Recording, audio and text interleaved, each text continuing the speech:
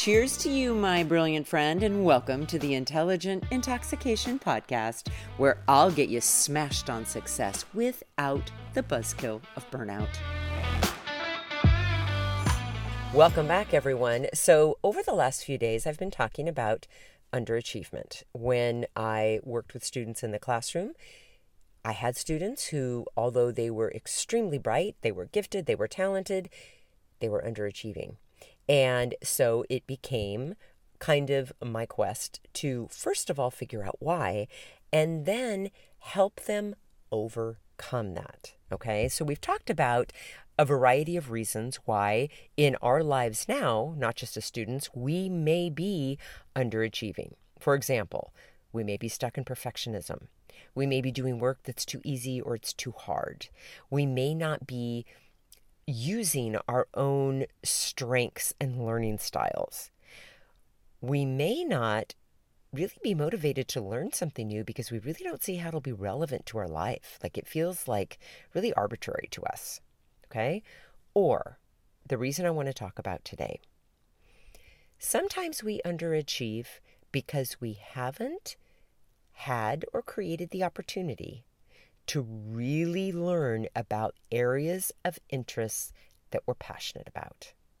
Now, let me tell you how this showed up with my students.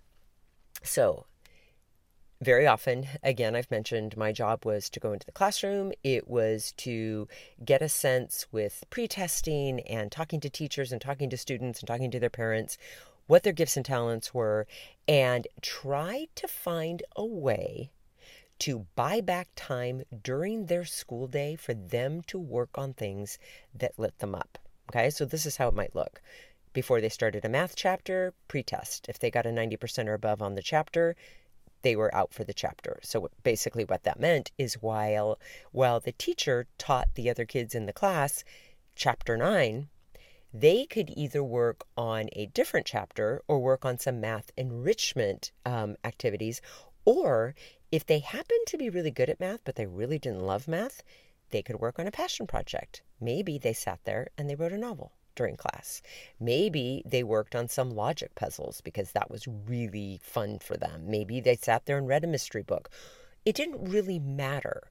What mattered is that I helped them buy back the time, helped them escape from doing stupid busy work so that they could do something they really cared about.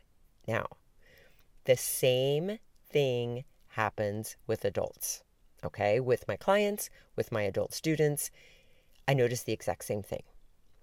Their lives are too busy to find the time to do things that absolutely make them giddy. So when I have a client who says something along the lines of, I just don't even know how I would have time. I just don't even know what I love. Okay? Here are some of the suggestions that I give them, and I'm going to offer these to you as well so you can start getting curious if this is ringing a bell and it's sounding like you. Okay? First things first. What are you saying yes to that really is a no? Okay? First things first. Is it doing things that other people could do instead? Right? Because ideally, we want to be doing the things that only we can only do. Okay? Is it saying yes to things because you feel too guilty to say no? So your life is filled with obligations, because all obligations are going to suck you dry. I'm just going to tell you that right now, right?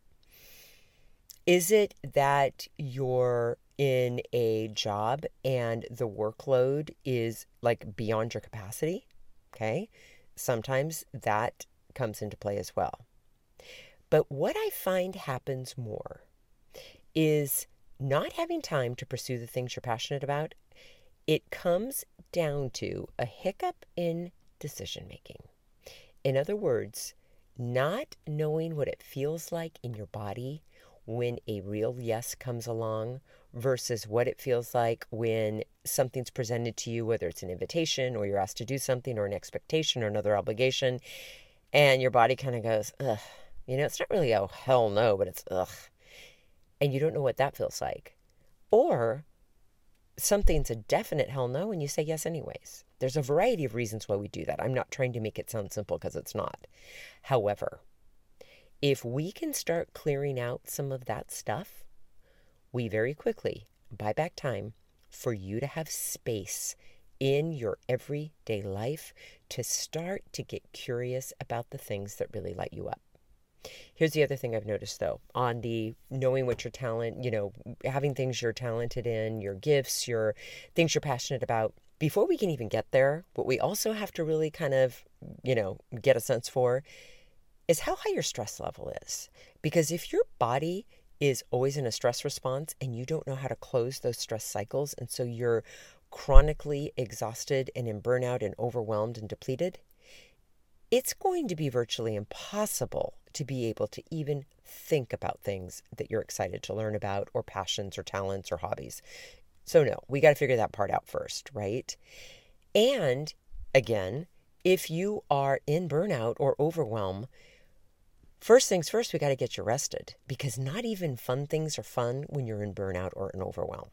So, a couple of questions to wrap up this episode for you today, okay? What might it take for you to buy back time every day or every week in your life to create the space to start getting curious about what you're passionate about? What lights you up? What feels satisfying? What makes you feel a little bit excited? What makes you lean in? Okay? What's it going to take?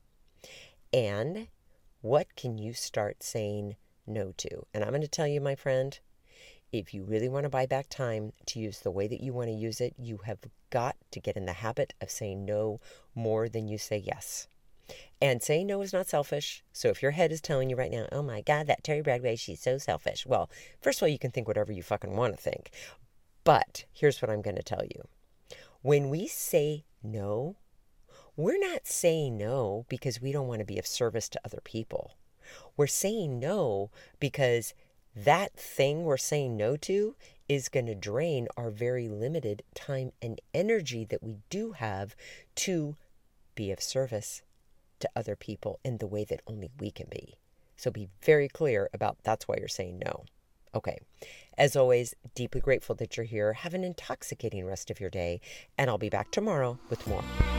Hey, my friend, if you're thirsty for more than this daily shot and ready to intoxicate the hell out of your personal or professional life, I'd love to invite you to coach one-on-one with me. It all starts with a complimentary happy hour call. Head on over to terrybradway.com. That's Terry with 2 R's and an I. Bradway, spelled just the way that it sounds. Once you get there, my friend, click on the Work with Terry button and we'll take it from there. Thanks for listening and have an amazing day.